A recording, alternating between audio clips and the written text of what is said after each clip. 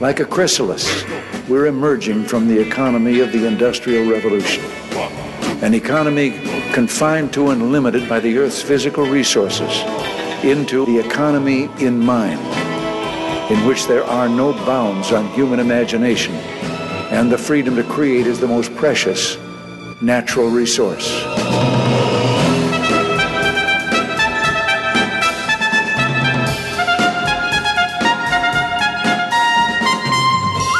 Welcome to the Soul of Enterprise, Business and the Knowledge Economy, sponsored by Sage, transforming the way people think and work so their organizations can thrive.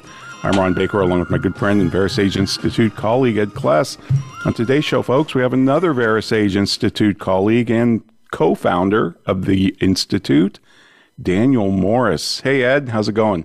It's going great. Can't wait to talk to Dan again. This is number 3, I believe, so he's 2 away from the gold jacket. Right, although I couldn't find the second episode he was on because I think he did just a segment or 2 or something. But anyway, he's definitely been on. This will be at least the second time. But I'm not going to read his bio other than he did start his career at Ernst & Young in 1984, same year I did. Today, he's managing director of Morris & D'Angelo.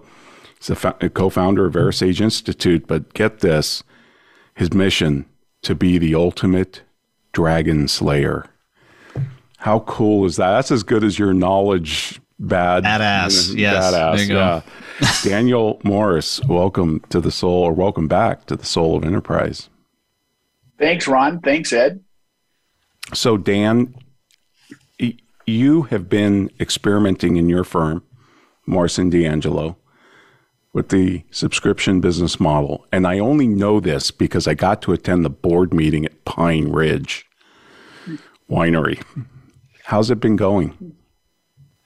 I think like all experiments, we learn things and we navigate around what I refer to as the undulations, right? How do you phrase it, right? How do you educate the consumer, right? I mean, somebody the other day told me, God, I'm getting subscription to death, right? And they want to compare it to these concierge doctor services that they read about, and options are always a challenge to some degree, right? Because people always want the high end, but they don't necessarily always want to pay the high end. And the value conversation takes on a different role as you start to get people to think about access, right? And the crypto space is quite open to it. They're young, they're nimble, they're looking for resolutions, and they work at these crazy, wacky hours and all over the world. So it's quite beneficial.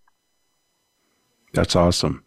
What other challenges and opportunities, because they usually are the same thing, same coin, different sides, are you seeing out there for the profession and seeking? You mentioned one, crypto, obviously. Well, I think, I think all professions, going back to the stuff that we talked with Daniel Sussman, right? I think that the professions are finding it more difficult to attract and retain talent. I think that's been going on since the 1990s.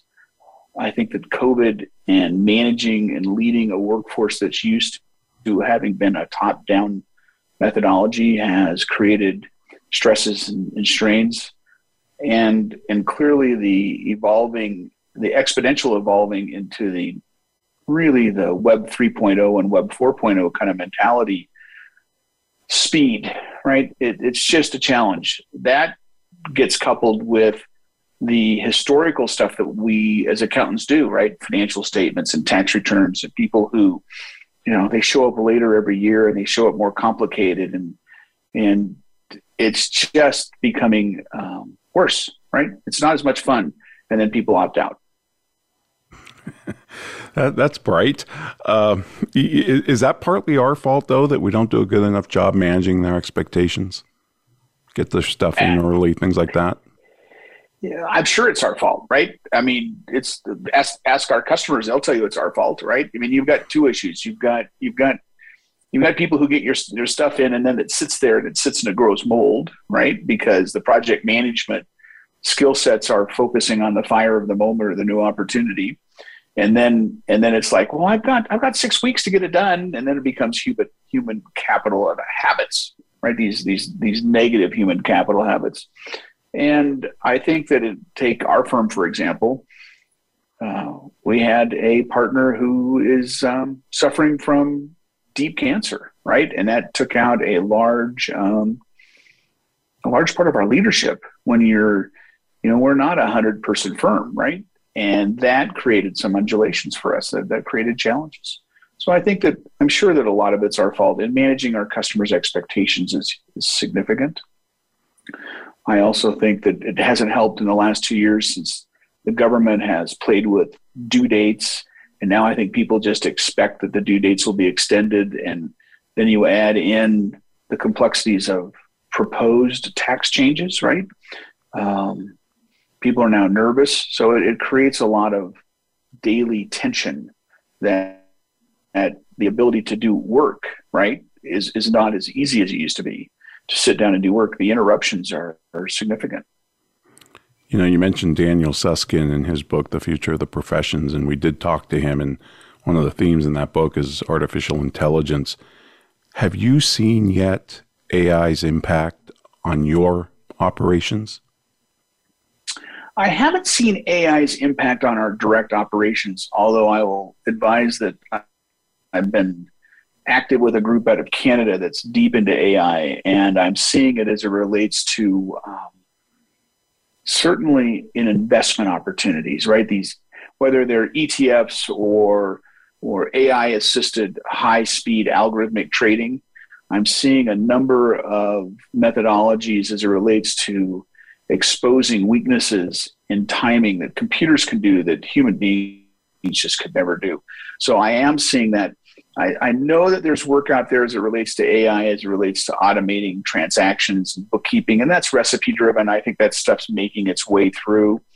I don't think it's as perfect as it could be, but it is moving. I mean, I go back to the 1990s, and an English science correspondent named James Burke mentioned that he felt that by 2050, right, that robotics, he didn't use the word AI, but he meant robotics, machine learning and machine capabilities would be just driving a tremendous amount of stuff that people used to do. And that was going to, in his view, that was going to free up our brain capacity.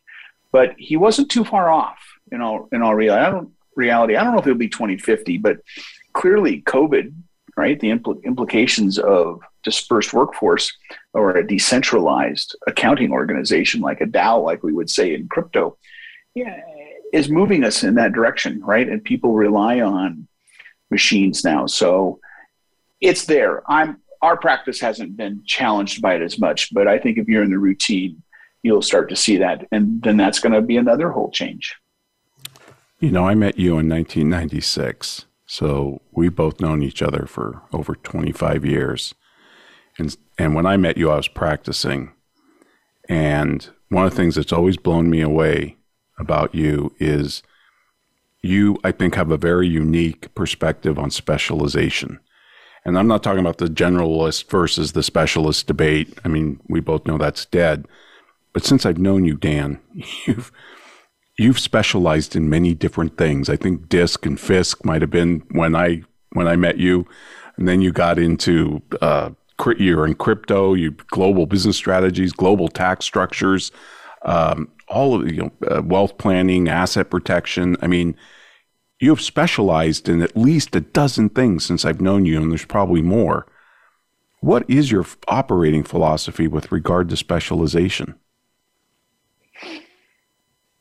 I don't know if I'm smart enough to have an operating philosophy with specialization. I think I'm just curious, right? I think I probably have undiagnosed, ADD or something, right? And after I've always believed that a professional kind of has a 3-year attention span, a year to dig in and learn the core basics, right? And then a year to improve upon those and essentially master them. And then a year to figure out how to get somebody else to do the job for you before you get bored, right? I mean, that's a key. And I've said that. I think you've seen me say that on stage. I think that about S corporations or corporate tax or individual tax, but I think about it on everything else. So in my world, I try to pay attention to what's new and exciting, and it's helpful. I'm in the Silicon Valley as a general rule. And I try to listen and go, well, that's interesting. What can I learn about that? And then I dig in and I go there. That's how I started this, right? I mean, I started it because I didn't candidly want to do the same thing for 40 years because that would be menticide to me. So that would be brain death, and I don't want to do that. So my operating philosophy is to be continuously engaged and learn how to learn new things and fail a lot. And sometimes hit a home run. Right. So I try to beat a high baseball average. I mean, look, if the Mets could barely get 275 percentage points, God forbid, I'd at least get 300. Be careful. That, and I love it because you're not looking at the data. You're not looking at demographic data. You may be listening to your customers and observing things, but you seem just to be intellectually curious and driven to certain topics. And I do love that philosophy of the second year you master it, but also you're monetizing it as well. And then the third year, you're kind of looking for your successor. It's a great philosophy. Dan, we've only got 2 minutes. I know you do a lot of work in crypto. I've got further questions for you on crypto with regard to regulation, but I'm going to ask you a bizarre question. Let's stress test Bitcoin for just a minute. Thought experiment. Let's say it becomes worthless. What's the impact on the global economy? I don't think it impacts the global economy at all. I think wealth goes away, just like if the stock market went to zero. But Bitcoin's real value to me in any crypto is its ability to transact business and not as a holder of value. Bitcoin yesterday or 2 days ago on Binance or somebody, they had like a computer glitch, and all of a sudden it went from like $60,000 to $8,000. Now it's self-corrected, no other exchange, but went from $60,000 to $8,000. Who panicked and sold, and who opportunely bought? I don't think that the world economy changes a diddly on it. Fair enough. All right. Well, we're up against our first break, and folks, we'd like to remind you, if you want to check us out, you can do so at thesoulofenterprise.com. You can contact me or Ed by sending us an email to asktsoe@verisage.com. And we're proud to welcome our new sponsor, File, which is expense reporting that is incredibly liberating. You can check them out more at filehq.com.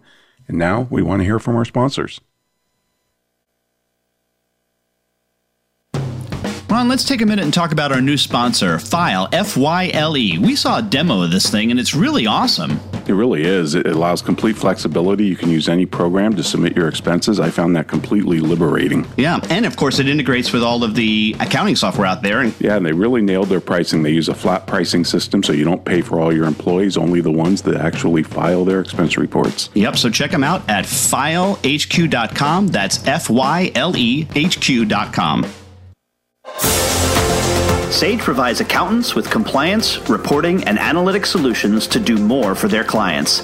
These solutions include education programs such as the Sage Accountants Network Client Advisory Service Program. This program delivers the tools to create, package, price, market, and deliver additional services to clients, increasing your profitability and delivering more value to your clients. Let Sage help you grow your business by visiting sageaccountantsnetwork.com. Have you ever read a book that changed your life? I sure have. Have you ever listened to an advertisement for a book so many times that you question the existence of God? Me too. Hello, I'm Greg Kite. I recorded the advertisement for Ron and Ed's book, The Soul of Enterprise Dialogues on blah, blah, blah, whatever. And 4 years later, we're all tired of it, especially me. But thankfully, there's a solution. For just $10 a month, you never have to hear my voice again. For a commercial-free version of The Soul of Enterprise, go to patreon.com/TSOE and subscribe now. We don't follow, we lead. Join us, the Voice America Influencers Channel.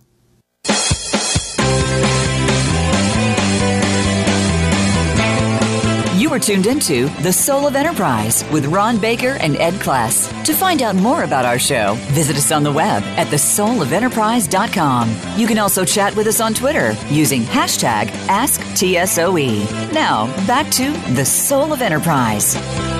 On The Soul of Enterprise today with the ultimate dragon slayer, Dan Morris. And Dan, what the hell does that mean? What is ultimate dragon slayer? It essentially says I can be anything I want to be. I solve people's problems, right? I mean, one of my slogans is I sell sleep, right?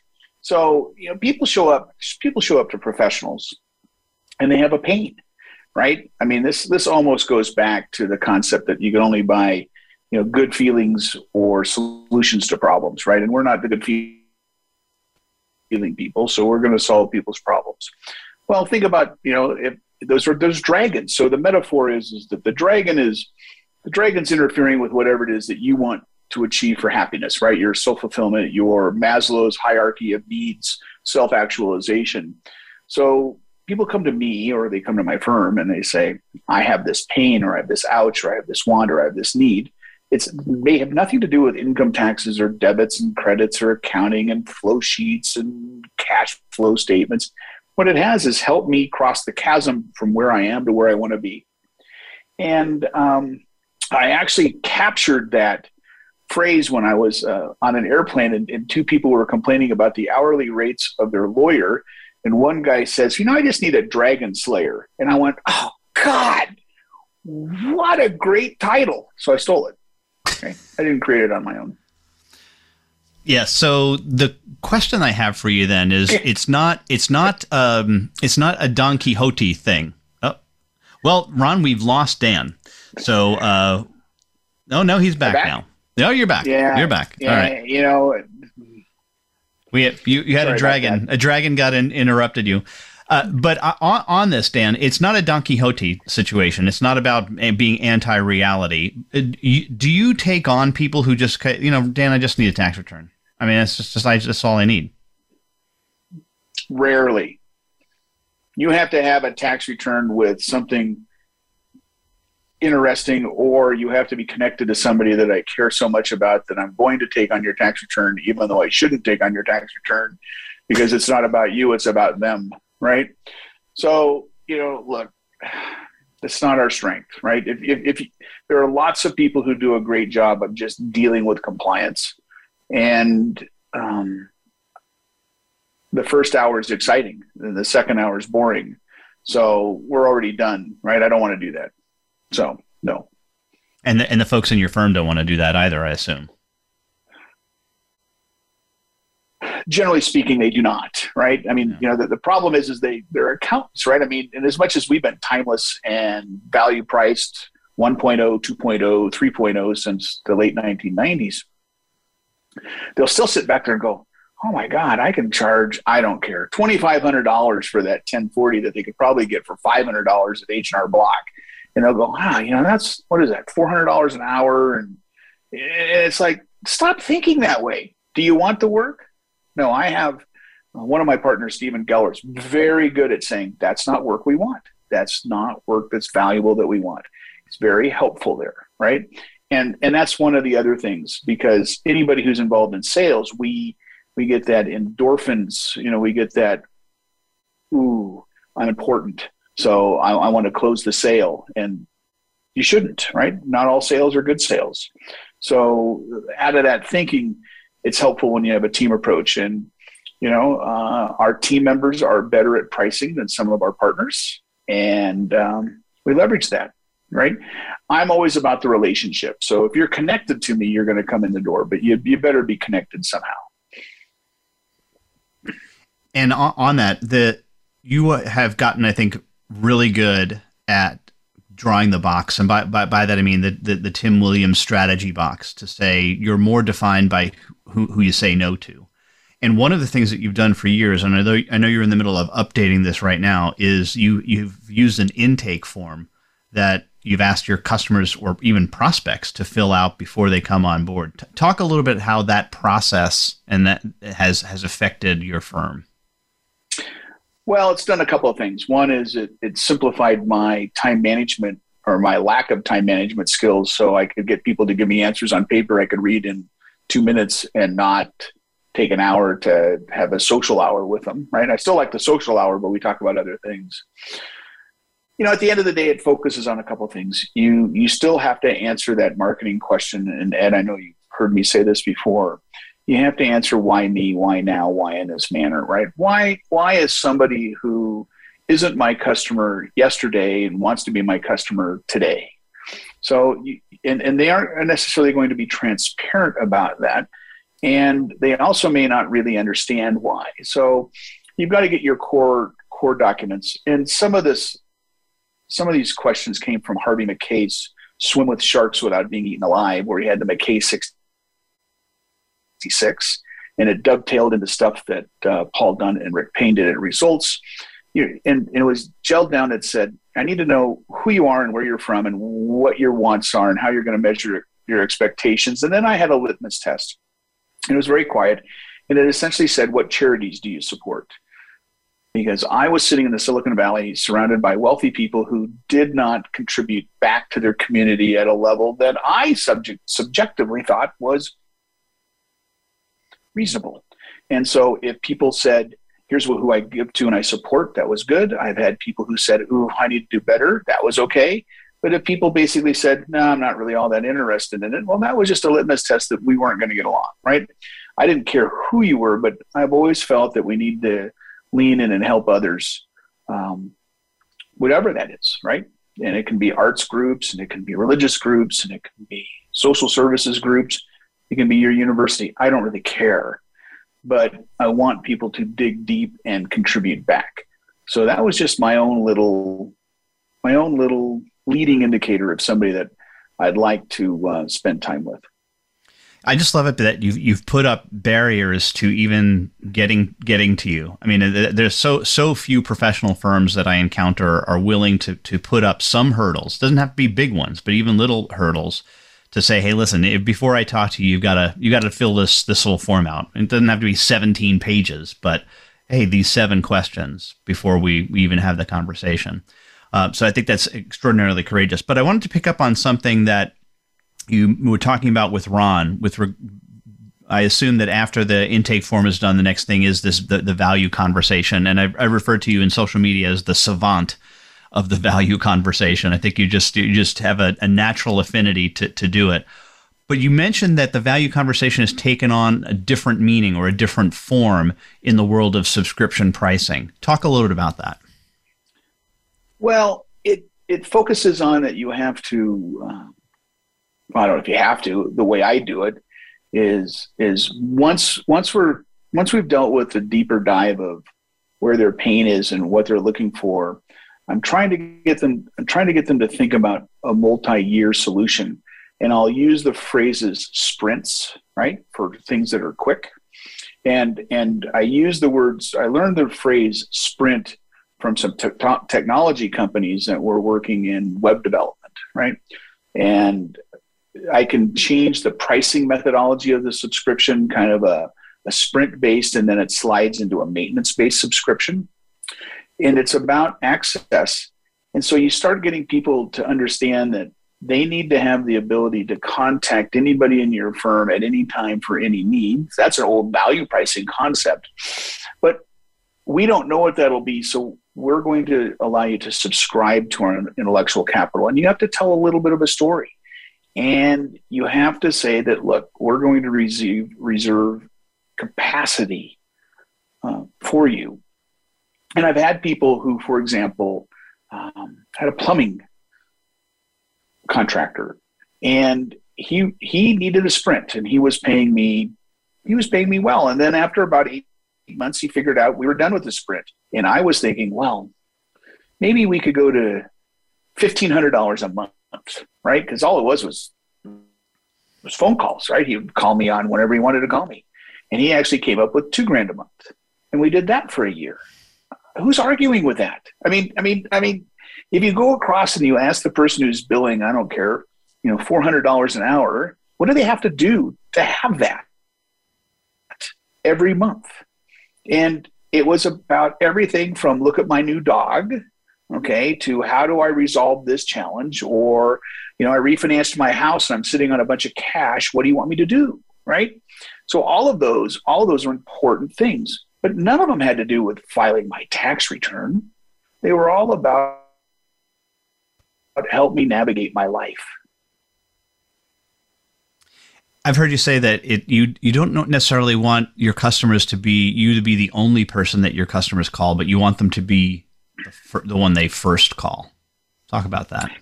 Yes, and that comes from an aspect that says, look, if you're PricewaterhouseCoopers, you could darn near be an everything for everybody kind of firm because you've got specialists all over the place, right? We have 20 people, and I can't be everything for everybody. But what I can be is I can be, long before Google, I can be in the hub of a very big network. So call me first. If you need a roof, I've had people do that. If you need a roof, call me. I'll find you a contractor. I've helped people buy cars. I've helped people find Super Bowl tickets. I've helped people figure out what to buy their spouse who needs wine for their anniversary, and has nothing to do with my skill sets. But I built a network. And by building a network, I can lean on my network. Harvey Mackay, I mentioned that book, Swim with Sharks Without Being Eaten Alive. Harvey Mackay said that 3 o'clock in the morning was the wrong time to figure out you needed to have an expert that was not already in your Rolodex. And I took that to heart. So that's how I did it, right? Call me first. I'll help you find your solution. Great. Well, Dan, we're against our next break. Want to remind folks that they can contact Ron or me by sending an email to asktsoe@verasage.com. Of course, the website is The Soul of Enterprise, where you can see show notes as well as previews to upcoming shows. And don't forget our Patreon channel right now, patreon.com/TSOE. Out there, we do have our bonus episodes available only to those members of our Patreon, as well as our commercial-free, I should say, episodes of The Soul of Enterprise. But right now, for those of you who are not at Patreon, a word from our sponsors.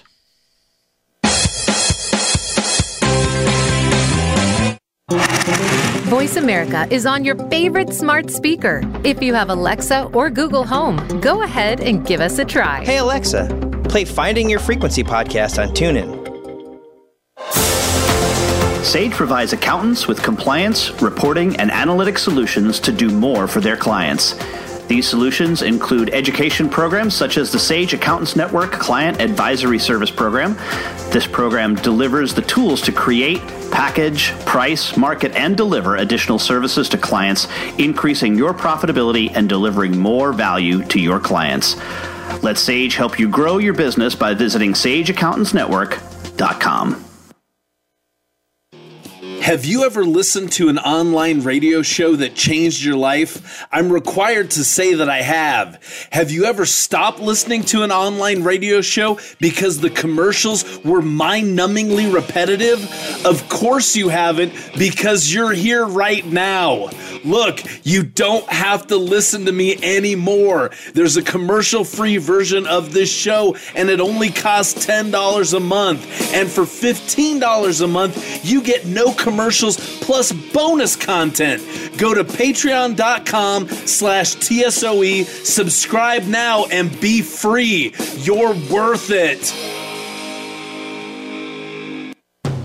Ron, let's take a minute and talk about our new sponsor, Fyle, F-Y-L-E. We saw a demo of this thing, and it's really awesome. It really is. It allows complete flexibility. You can use any program to submit your expenses. I found that completely liberating. Yeah, and of course it integrates with all of the accounting software out there. Yeah, and they really nailed their pricing. They use a flat pricing system, so you don't pay for all your employees, only the ones that actually file their expense reports. Yep, so check them out at filehq.com. That's FYLEHQ.com.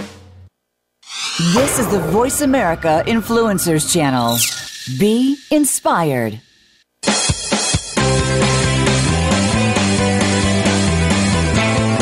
You are tuned into The Soul of Enterprise with Ron Baker and Ed Klass. To find out more about our show, visit us on the web at thesoulofenterprise.com. You can also chat with us on Twitter using hashtag AskTSOE. Now, back to The Soul of Enterprise.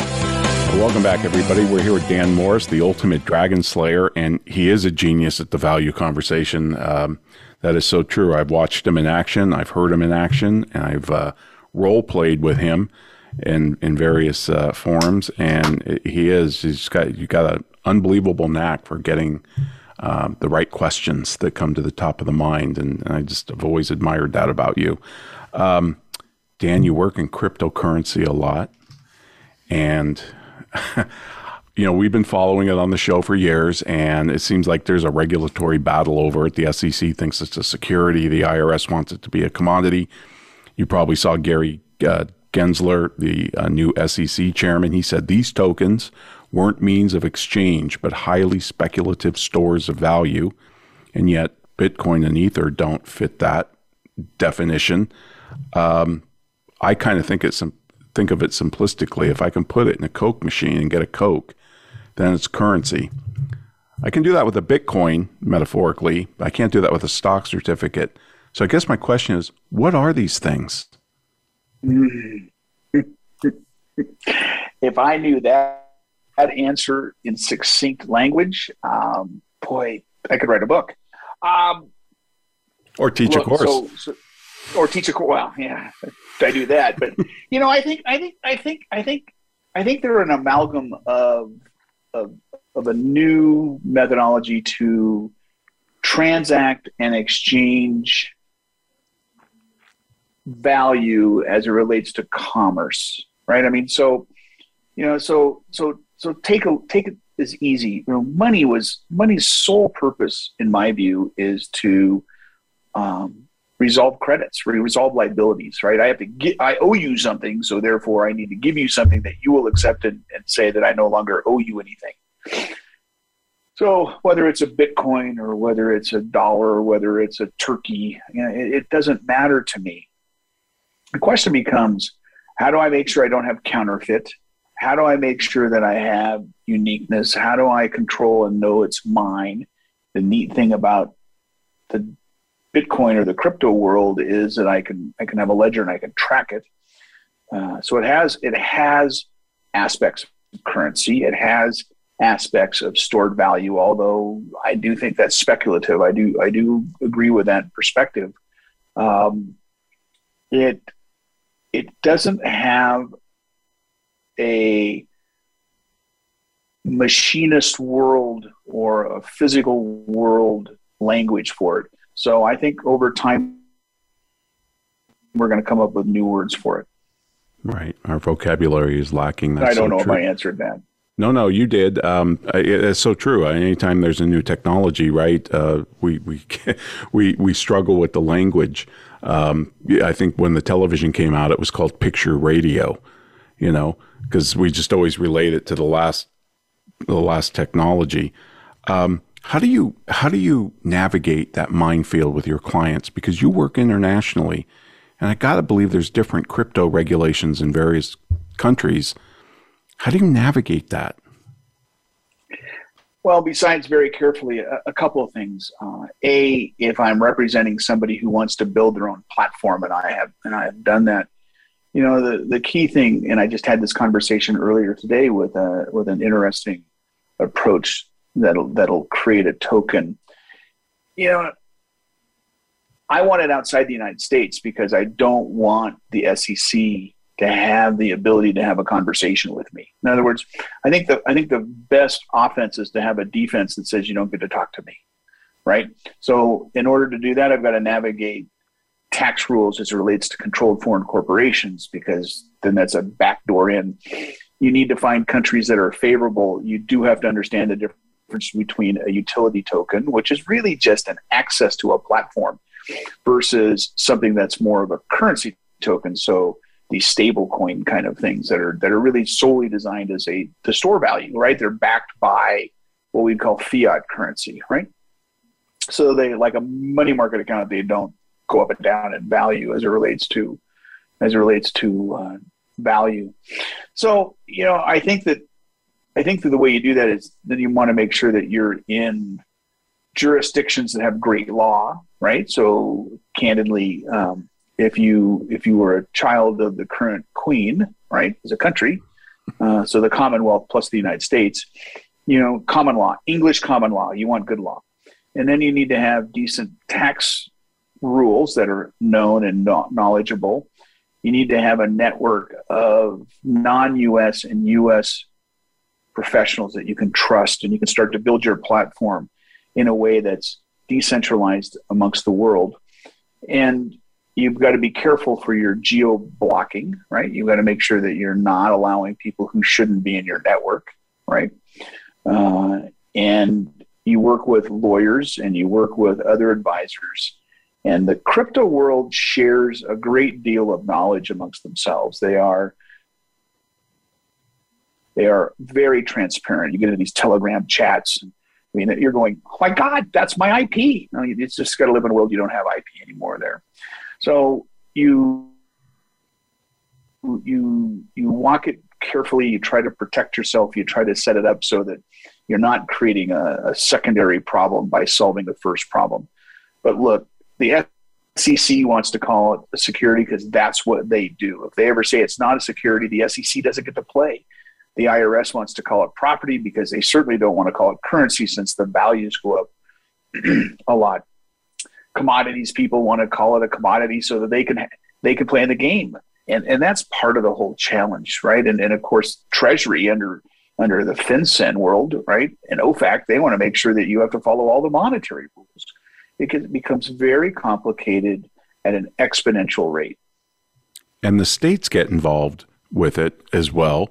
Do you think we'll ever sort out this regulatory infighting? We won't be able to until the world decides that crypto is probably more akin in the long run to currency, right? They're going to treat it like money, and that's going to probably take a generation or so. And the other thing is if we look at anything else that was technology driven, in the 1920s there were 2,000 auto manufacturers in the United States that got boiled down to originally 4, then 3, and now candidly 2, right? And one of those doesn't even really make cars anymore unless it's a Mustang. So I mean, it's shocking. Well, web companies were the same way. Crypto is going to be the same thing, right? These thousands and thousands of utility-ish tokens running in the Ethereum network are going to become consolidated over time. That would be the natural evolution of things. I do think that the DeFi space, or the decentralized finance space, is quite intriguing. And this entire NFT, the ability to take created art and sell it on the tokenization of it and confirming I own it. It's very interesting. And then all the non-monetary aspects of the blockchain, I've always been impressed with as well. Since I've known you, you've been willing to, because you're in Silicon Valley, you deal with a lot of startups, obviously. You've been willing to take options or other forms of creative payment besides cash. You still do that? Well, who's listening? Within the confines of the laws of the regulation. Absolutely, right? I mean, we report it, right? I mean, look, if I can monetize it, so yeah, we've taken shares and we've benefited from that. We've accepted, certainly in the crypto space, we're very frequently into some form of a hybrid monetization, some cash or fiat currency, some tokens. In fact, I just met with the president or founder of a new token in a space that I think is going to be very interesting. And candidly, they don't have any money. So I said, look, if you paid me cash, I'd probably want something like this. But if you gave me all tokens, multiply that by a factor of X, and I'll ride with you, right?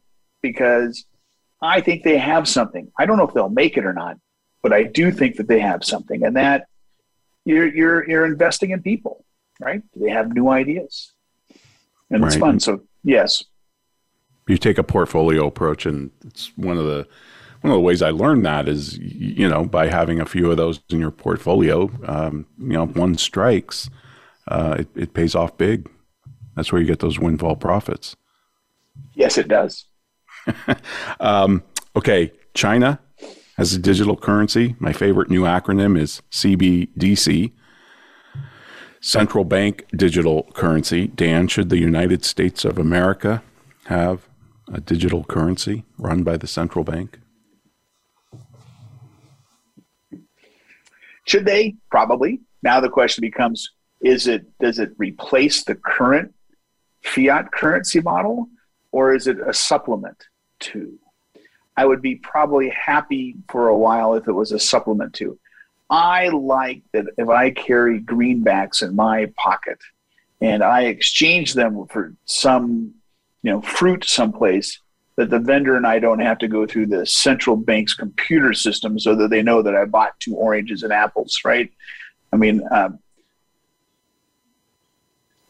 people talk about, cryptocurrency is that's going to be where all the people who are tax evaders. I'm sorry, there's a ledger for every transaction, people, and I guarantee you don't get that with the greenbacks that are in my wallet, right? I mean, how much fun would it be to go to Las Vegas and say, I think I'm going to go slide onto the crap table. Oh, here's my fractional Bitcoin, right? Or here's my Federal Reserve digital currency. Let me beam it to you over. I mean, first of all, there go all my money, right? If I have to run to the ATM every once in a while to get the money back, then I can keep feeding it, right?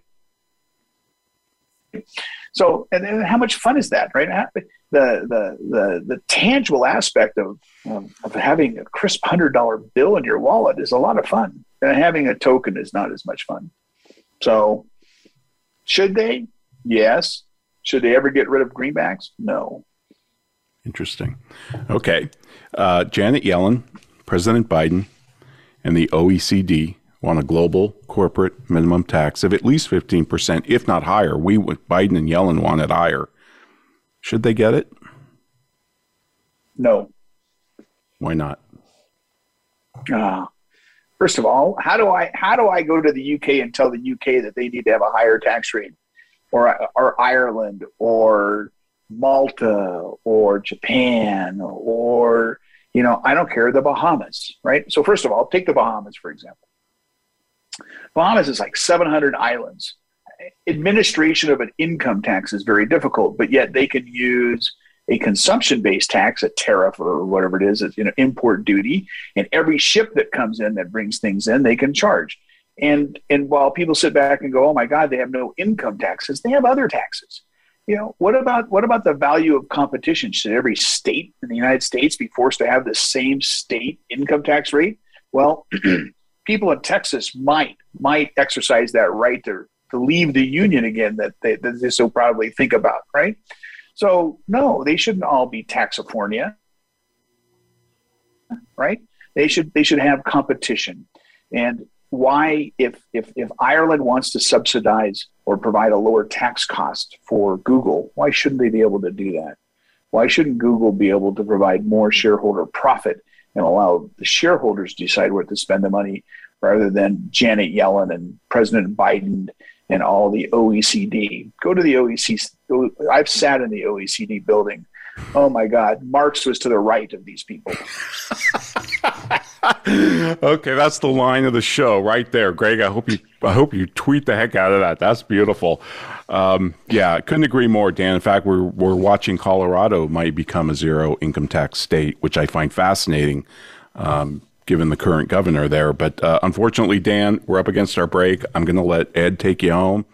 I just want to say thank you so much for reappearing on the Soul of Enterprise. We'll definitely have you back if you're willing. And folks, if you want to get a hold of me or Ed, send us an email to asktsoe@verisage.com. We will post our full show notes with our interview with Dan at thesoulofenterprise.com. And now we want to hear from Ed's employer and our sponsor, Sage. Follow us on Twitter at VoiceAmericaTRN. Get the lowdown on guests, new shows, and your favorites. That's VoiceAmericaTRN. Sage provides accountants with compliance, reporting, and analytic solutions to do more for their clients. These solutions include education programs such as the Sage Accountants Network Client Advisory Service Program. This program delivers the tools to create, package, price, market, and deliver additional services to clients, increasing your profitability and delivering more value to your clients. Let Sage help you grow your business by visiting sageaccountantsnetwork.com. Well, and let's take a minute and talk about our new sponsor, File, F-Y-L-E. We saw a demo of this thing, and it's really awesome. It really is. It allows complete flexibility. You can use any program to submit your expenses. I found that completely liberating. Yeah, and of course, it integrates with all of the accounting software out there. And they really nailed their pricing. They use a flat pricing system, so you don't pay for all your employees, only the ones that actually file their expense reports. Yep, so check them out at filehq.com. That's FYLEHQ.com. Have you ever been so annoyed by a commercial for a $5 ebook that you were willing to pay $10 to never hear it again? I sure have. Hello, I'm Greg Kite. Over the last several years, you've come to hate me, and I hate me too. By now, you know that for $5, you can get a copy of Ron and Ed's book. What you might not know is for twice that much every month for forever, you can stop hearing me plug Ron and Ed's book, which totally makes sense, like the Diamond Water Paradox. Go to patreon.com/TSOE and subscribe today. Please, for the love of God, make it stop!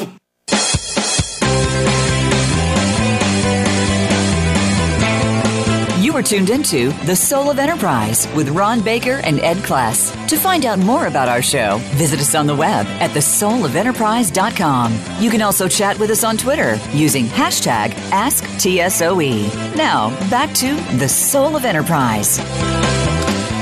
Wow, so many places to go, Dan, that you've teed me up for here. So I'm not quite sure where to go. The first one I want to pick up on something you said.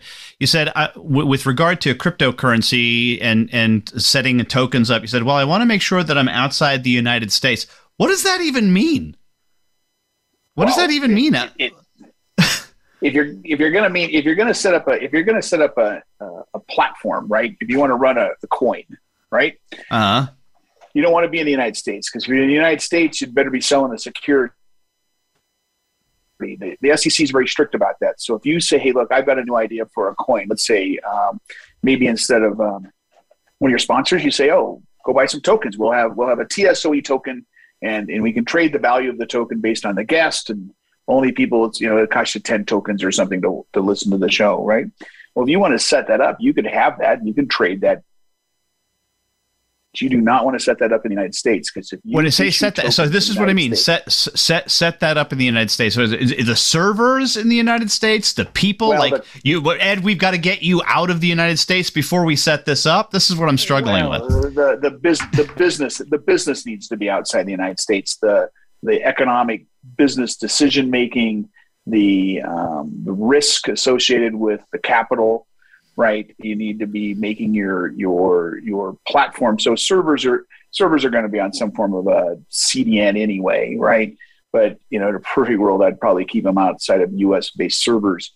But you're gonna, when you're going to go onto mainnet, you need to launch. So where is the headquarters of X form? Okay, right? so where is the corporation setup? Is what you were talking about there? That's really the only thing you're talking about. Okay, so management, leadership. All of that. Okay, so all right, I think I understand, because I just recall, this is about 5 years ago now, that some senator wanted to pass a law that said that on your customs declaration form you were supposed to declare your amount of Bitcoin that you're bringing into the United States, and I'm like, what the hell are you talking about? Well, that senator didn't understand that when they said a wallet, that senator probably figured something that was on my hip. Right now, yeah. I mean, yeah.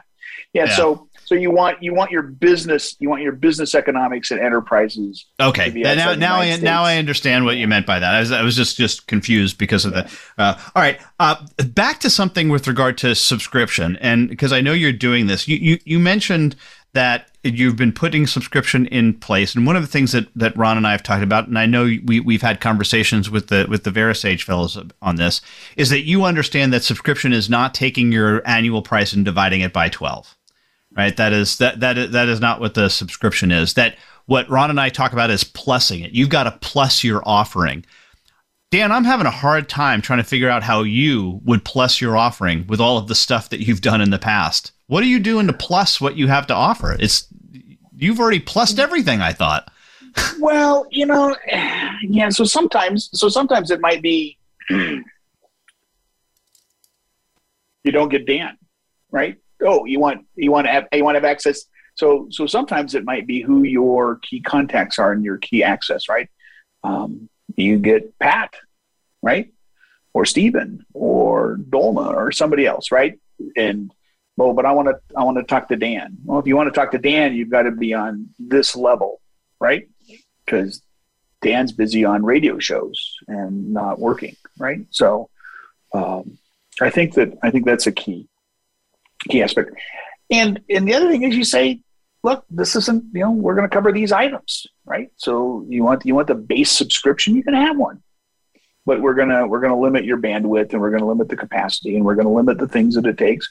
And it's on us to not allow you to detour into higher end subscriptions, right? So it's a challenge. All right, and now I'm gonna go to sort of where Ron was going on some of this stuff, and that is to ask you about some of the current proposals that are before Congress and what's potentially going to happen. Is it a good idea that we should lower the $10,000 federal threshold down to $600? Would that be a good idea for us? No, and look, I saw that the other day. I'm not certain the benefit of it, right? In other words, what better decision making are we going to be able to have because of it?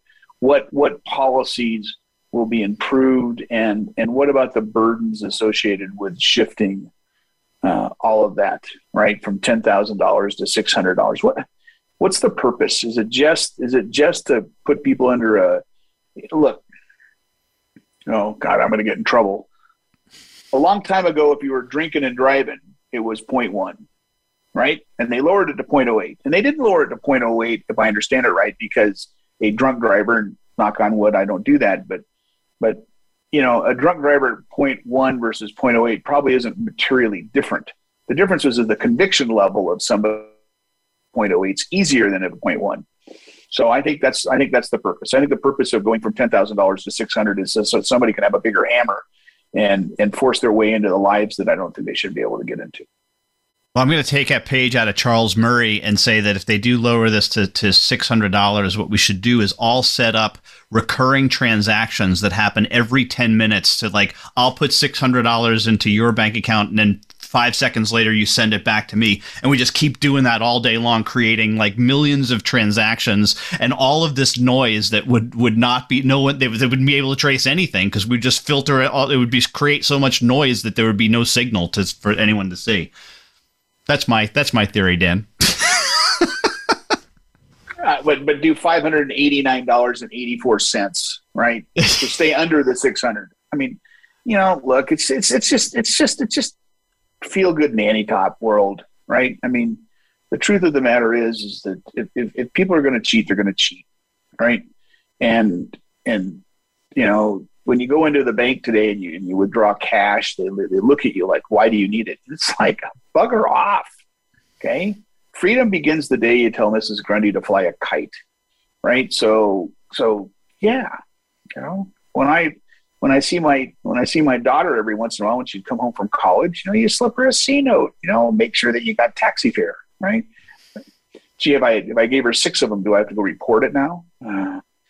No, not what I want to do. All right, we only got 1 minute left, Dan, and this is a question not answerable in 1 minute, so we'll have to stay over on our bonus episode and talk about it there. So this is the tease for those of you not on Patreon. Should we hire more IRS agents, Dan? Because, for every dollar we invest in IRS agents, we're going to get, 3, 10, 50 back? Did you want me to answer that question? If I was representing Charles Rettig, I'd say absolutely. The truth of the matter is they do better off by hiring, investing in greater technology than probably more agents. Technology, AI will be a better auditor than people. Yeah.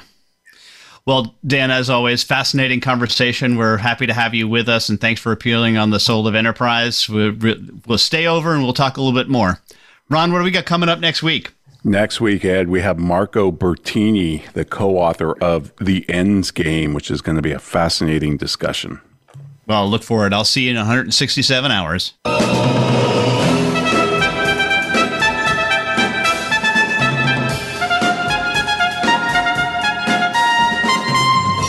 This has been The Soul of Enterprise, Business in the Knowledge Economy, sponsored by Sage, transforming the way people think and work so their organizations can thrive. Join us next week, folks, on Friday at noon Pacific time. In the meantime, feel free to check us out at thesoulofenterprise.com, where we'll post full show notes and previews of upcoming shows. Also, you can contact Ed and me. Send us an email to asktsoe@verisage.com. Thanks for listening, folks. See you next week.